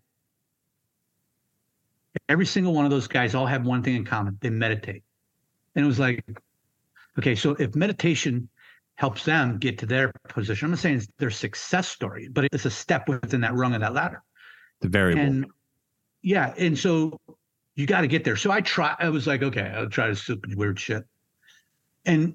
But let me tell you, it was like the first day that I found God again, because I'd walked away from the church for a long time. When I got out, I came small town Granbury. I found a church that one day I was sitting there and it was like he was fucking speaking to me. Like I was the guy, didn't know the pastor, but I'm the guy, the reason why he's talking about like that up there on that stage right now. It fucking hit me like a ton of bricks. I mean, I started bawling. I started crying. And I approached him later and I'm like, I don't know what this is. This is fucking the weirdest feeling ever. He said, this is divine intervention. This is that whole thing of, remember, and he's a cool guy. He goes, when people say they found Jesus, Mike, you just found Jesus. And I was like, oh, fuck. Okay. I like this feeling. And so you got to stay away from those precursors that get you to those bad places, alcohol, drugs, sedation, any kind of things like that lower your defense. Yeah. I always say alcohol lowers my defense. That's why I don't drink anymore. I drink it occasionally, but I don't drink like I used to. I can't. No, I mean, alcohol doesn't, not a good combination. I can't use, I won't use prescription drugs like hardcore narcotics like Oxy or something like that, because I can't control how I act on those things. You ever experiment with microdosing of mushrooms or anything? No, I don't know. And so I have a really good friend who's a Delta guy. And he was actually in Black Hawk Down, and he's the guy that got shot. Jim Smith crashed in Super 6-1. He lives here with me. And in Granbury? Jim, no, he lives just down the other side in Crescent. But Jim was telling me the same thing. He goes, Mike, I just came back from this thing. I went on the East Coast. I was there with a Green Beret guy, a Navy SEAL, and a fucking PJ, me, and we did this dosing of mushrooms. And I'm like, Jim, don't fucking talk to me about it. Are you crazy? You're fucking, he's like, no, I'm dead serious. Yeah. I've never felt better in my whole life. Yeah. I've heard a lot of guys talk about it. It's really being explored into helping guys with PTS. It really is. Yeah. So it's scary. And I haven't ruled it out, but you're the second guy that's told me that. And this is from a really good buddy of mine who's seen a lot of combat too. He's like, I just got back from there. My whole world changed. And it really did, because it has this bad connotation from the 70s and 80s, acid, drugs, you're a hippie, you're doing that. No, but it's I've heard a lot of positive stuff about it for a lot of people who've seen a lot of stuff, guys with PTS and combat veterans. I'm not a doc or anything, but from what I know is you're just microdosing. You're not doing a massive amount. Yeah. He does. Yeah. Small and a very controlled and very controlled amounts. And it has an ability. I have a friend, I grew up with him, so he does microdosing, and he says it really helps him. It helps him. Yeah, well, I know it works because Jim is a dick in real life. He really is. You got to know him, and a lot of people tell me like, "You're friends with that guy," and I'm like, "Yeah." And like, that guy's a dick. You don't know who he is or what he's been through. Yeah. He deserves to be a dick. All right, so just let him be a dick. Let me ask you this. Just start asking some wrap-up questions here. What do you want your nation to understand about you, men like you, women like you? Not to feel sorry for us. I don't want to be a victim. I'm not a victim. I don't want the narrative to switch and to make veterans victimized. Like, oh, we were victimized we were told to go there and fight and be this, oh, you poor little thing. No, we're not victims. We chose to do this. I'm a warrior. This is what I was born to do. You're doing your job. Yeah, I was good at it, and I enjoyed it, and I would still be doing it if age wouldn't have been a factor. So don't look at me as a victim. Don't put me on a pedestal. I don't like. When people say, "Oh, hey, thank you for your service," I'm really put off by that. So after every show, I always get everybody who's served and who's a military family to stand up. I say, thank you for your service. And I always say, I can't thank you guys enough. When I meet a vet, it doesn't matter. I meet somebody and they have a hat on or something, or I'm in the airport. I'll go up to them. I'll say, hey, sir, thank you for your service. That's the only thing I know how to do to say thank you. What's their response? For the most part, it's pretty positive. It's pretty positive. Shocked, surprising. But you said that you pay attention to people's bodies and habit, things like that. But what do you notice about their demeanor when you say that, though? For the most part, pretty grateful, thankful. Really? Sometimes they're embarrassed. Not embarrassed is the word. Shy, like they don't want to. They don't want the light. They don't want the light. Yeah, they don't want the light. And I don't ever. Hey, family, come over here. Let's go talk to this vet. That's me one-on-one. I say, hey, sir, I noticed you're a veteran. I just want to say thank you for your service. I feel, to me personally, I believe that we have a duty as a society, as a nation, to remember the people who have put on the uniform and raised their right hand. Because if we don't remember their sacrifice, what is that going to instill in future generations thinking, well, what's the point? I'm going to do all that and no one gives a shit. I mean, yeah. I feel like we have a duty to remember that service and sacrifice so we can bring in the new generation of warriors who are going to raise their right hand. The moment we start forgetting our warriors is the day that we lose a country. And so that's where that's my belief. Obviously, I'm very marinated in this world because of what I do now. But so anyhow, that's my thought. I always say a simple thanks, or just for me, and I know a lot of my buddies too, the same way. I don't wear baseball caps that say military, Marine. This is my office. And so in my office is the only place in the whole house that I have a couple of mementos that are very meaningful to me. Like my pineapple above the street. They're there. And then that's my dad's boot camp picture from 1965. And then all of his Marines that he lost. And down below, that's the headstone for a memorial for Mike 3-1, all the Marines that died in Vietnam. But other than that, I got a couple other trinkets around here, but you couldn't tell that I was in the military. Well, a lot of the guys who wear hats, it's funny that you say that, because a lot of the guys who wear hats are the Vietnam and Korean guys who are still alive. And the very few World War II vets that I've met that are barely, a handful of them are still alive. But the guys who served in Iraq and Afghanistan like yourself, I wonder if it's a generational thing, but you guys don't wear many hats. I usually pick it up.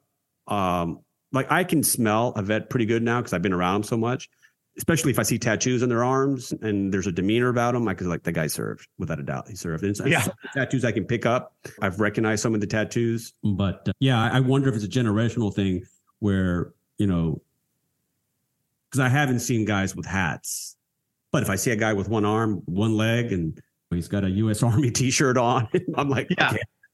You don't have to be a mathematician to do that. Figure that one out. I think he served. I'm going to put if I had to put some money, but I wonder if it's a generational thing. But do you have tattoos? I do, just one, and one. No sleeves. No, and I didn't really want this one. It was a unit tattoo, but I got talked into it from my guys. So they're like, "Hey, sir, you got to do it." And I'm like, "Okay, whatever." What would you tell? But before I ask this question, what was it that you were really good at, Mike? Like you were really good at? Was it firing the gun? Was it patrol? No, I was really good at, probably I think the best thing I was really good at was identifying problems before they became problems. So my commanding general had said something about me. He said, Mike is like a vaccination or inoculation walking around. He solves it before it becomes an issue. Can you give an example of that? So that was my whole thing where I would go out in just to different areas and just show up and figure out what problem, because they didn't know a lot of times that they're missing something, like something wasn't jiving, and be like, I see, you don't know you have a problem. And so I wasn't the guy that was a problem looking for a potential, or a solution looking for a problem or a potential solution. I was the other way around. I was always your solution. You just didn't know you had problems. And for instance, we had these, have you talked about GBOS towers? No. So it's a self-erecting tower, and on top of it, they have and they go up about 300 feet. They're communication towers. They look like a huge satellite or a cell phone tower. But they got cameras, day and night cameras. You can look around. They're actually, I forgot what GBOSS stands for, but, and again, you can look that up. It's GBOSS. And on this thing, it had a myriad of sensors. One of the sensors was, it had a surface track radar. It could track radar on the ground. It could pick up a freaking mouse running across from here to the horizon 360 degrees around. Well, we weren't using them. All we were using them for is cameras to get a joystick and look like on a laptop and go, hey, what's that over there? Oh, it's a rock. Just switch around. We weren't using them for what their potential really was. So one day I'm looking at it going, what the hell is all that shit? So I pulled the manual out and started reading it. I'm like, holy shit, this thing can do this and this. So I go to one base and I show up and there's a kid operating the GBOSS. And I'm like, hey, do you know that what this thing can do? And he's like, yeah, sure, look. Push this button, it zooms in, push this button, it turns off. I can move the camera around. And I said, no, check this out. So we overlay a map of his area and then real time start up the ground search radar. So now I can see tracks of people moving around on this overlay Google Earth map of the images. So I can see Habab walking into his hut down the street and then start tying this stuff in there. So we get a pattern of life. And then I can actually zoom the camera in when something moves over here and do this. And so we start establishing pattern of life. And now I tell him to number the huts, the buildings, letters of whatever he does. We put a little book and we put it in the computer. So now we know who's lives in each hut. There's 5 people lives in here, 2 males, 3 girls, and there's their names. So when I see you walk in, wait, you're not on my list. Who the hell are you? Now I can go out and talk to you. And so we start establishing this, and we start establishing more of a deeper pattern of life. So we start figuring out who belongs and who doesn't. Exponentially, everything goes. We start getting more bad guys, arresting more dudes. Our lives, we don't lose as many Marines. And, you know, so one of my decorations that I got from that tour was, you know, he came out and said, my boss gave me a Bronze Star with the V for the stuff that I did. And one of them was, we'll never know the countless lives that Gunner Musselman had saved because of this prowessness of always trying to figure out how we can be better. And this was this was Afghanistan. This was Afghanistan. That's beautiful. We don't want to, because you can really get in a simplistic, be marginalized, be very complacent. You're just, hey, I'm winning. Why get better? I'm already good enough, right? Well, one day, when we always say in combat, you make your own luck. There's no such thing as luck. You make it. By being prepared. You got to be, we always say in combat, you got to be the best every day. He just got to be lucky once. Right. You got to be perfect every day. It's the whole thing that Jocko says about war. It's the cruelest teacher, but it's the best teacher, but the cruelest teacher. It is the greatest teacher because it's life on the nth scale. Mm-hmm. It really is. If you can understand war and then dumb it down, there's nothing that you couldn't do. Be a captain of industry, easy. So this whole process, and that was what it came down to, is understanding, you had to be your best every single day, every minute for those 7 months. If you weren't, you're opening a little itty bitty little hole that he could actually get in there and fuck your day up. And that's all it took. Remember, he's just got to be lucky once. Yeah. My dog's looking at me like, dude, I got to go pee. Mine's over there, my German Shepherd. Yeah. You see how I missed it? Oh, yeah. What would you tell vets who are trying to transition, trying to find their equilibrium back in the normal world, who are struggling and who are dealing with Afghanistan, the withdrawal of Afghanistan? What would you tell them how to find that equilibrium or that balance? Well, it goes back to, it was told to me, this was told to me, was you did your very best. You did what you were supposed to do. You did more than, whatever, pick a number from the certain population. don't keep beating yourself up. That's that whole, we just got to keep beating ourselves. Why? What's the sense? Why do we got to keep punishing ourselves? Turn that all around and start enjoying it. You deserve it. You really do. You deserve happiness. To live and so in Band of Brothers, there's one, I don't know who said it, if it was Dick Winters or something like that. No. So watch that clip.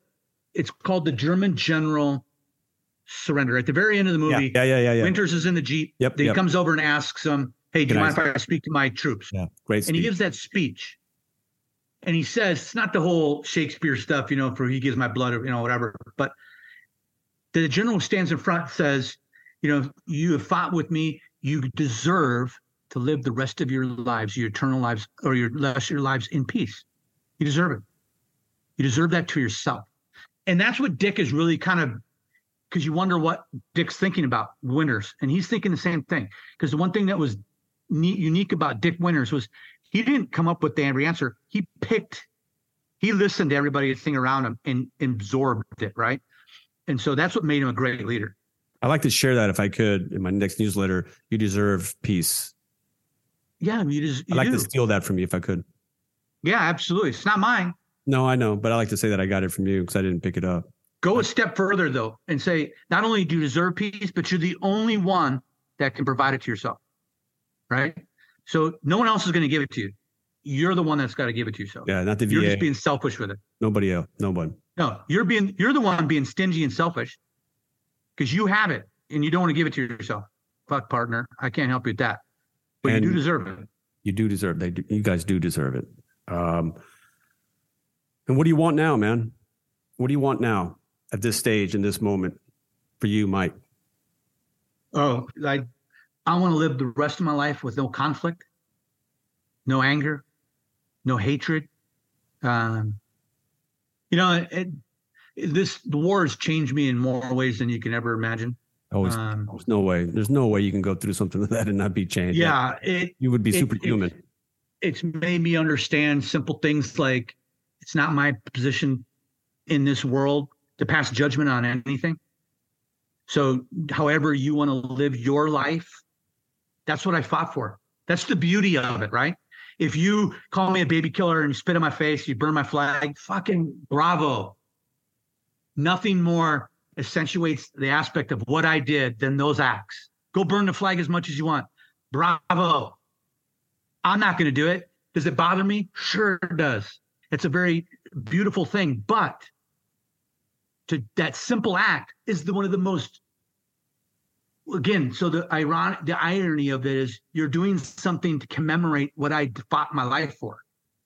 You have that right. You may not agree with it, but those kind of simple things, like people are upset about whatever teachings and stuff like that. Again, let parents be parents, do what they got to do with their children. If they don't, that's not my position. I'm not going to be a parent to none else's children. Yeah. Mine's pretty good. Do you? Yeah, do me. Be you, live your life, be a good person. And, so I always, my thing has always been this. Some people will say, oh, I want to learn something new every day. Fuck, that's easy. Open a book, idiot. But I go a step further. Is I want to go every day, and I do this, and so this has become like a big ritual with me. I try and make a difference in a complete stranger's life every day. That's beautiful, Mike. How do you do that? Easy. There's to walking up and seeing that aura, or seeing something like I see someone in the supermarket I don't know, or a grocery store, H-E-B, wherever, and I can tell that they're just having bad times. You can see it. You can see it weighing them down. And I'll walk right up to a total stranger and just, hey, I want to let you know that it's going to be okay. I want to let you know if you need anything, call me. You've seen so much turmoil, so much conflict, so much behavior of guys just heavy with just war and whatever, guilt and everything that must be so easy for you to pick up walking down the street. And it would be a sin if I passed without doing anything. Because that's a gift that was given to me that I learned the hard way. Yeah. That people are dealing with anxiety or depression or trauma or adversity, and I just walk by. because you don't know the power of positive speech, of if walking up to someone and saying, you know what, you look very good today. You look great. I just want to let you know that you look fantastic. Nothing more. I don't want anything from you. I just want to let you know that you're a special person and you're important. That makes a huge difference. It sure does. It sure does. Passing on a little bit of kindness is a great way to live. Boy, if we all could do that. And so it heals this. That's the most, it goes back and forth. It heals this and it makes everything else good. So if we had more of those, that would be imperfect. If everybody was walking around doing that. It'd be a perfect world, man. Well, listen, brother. Yeah.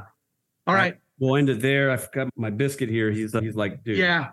I've got to go for a walk. He's already on top of me. He usually just stays calm, but right about now, I'm about an hour late on him. He's like, surely you know what time it is. Yeah, I can hear her too. She's in the back. Yeah. All right. Well, like you said, you got my number. If you need anything, I'm going to reach out to you. I'd love to speak to you again. I'd love to stay connected. And I'm going to be in Fredericksburg on November 10th through the 12th performing. I would love for you to be there. Okay. That's easy. Yeah, that's not too far away. That's 3 hours. Yeah. Oh, sorry. Yeah, I keep thinking you're near Fredericksburg or near Granbury, but you're not in Granbury right now, are you? No, I'm in Granbury. Oh, okay. Granbury's we're 35 minutes southwest of Fort Worth. Well, maybe you and Sergeant V can hook up together or something, but I understand if you can't make it. But I would love to stay in contact with you, and I'd love to have you. No, my wife wants to go to Fredericksburg. We haven't been to Fredericksburg, so I just keep promising her all the time. So that's a good reason to go. Okay. Listen, I really appreciate you talking. I appreciate your honesty and trust in me. And it's an honor to talk to you. And as I said, thank you for your service, brother. As they say, Doug, in our business, you are doing the heavy lifting now. You're doing the God's work. You're getting the story out. You're in a position to do that. You know, we have a responsibility to know these stories. As I shared earlier, if we don't know these stories, how the heck can we? It's our duty as a society to know these stories. And as one guy told me, he says, even if it's just a minuscule of a lift, at least now you know that I know what you've been through. And that helps, right? Because now we know. So when everyone leaves the theater, people who are not connected to military, now we know that they know what they've been through. And now you're not ignorant. You can't say, oh, I didn't know. Now you know. Well, that's why when you tell people that are going through the same thing, they got to talk about it. You got to share a little bit of your pack. Give a little piece of your pack away. And before you know it, it starts lightening a load on your back and it doesn't feel so heavy anymore. Yeah.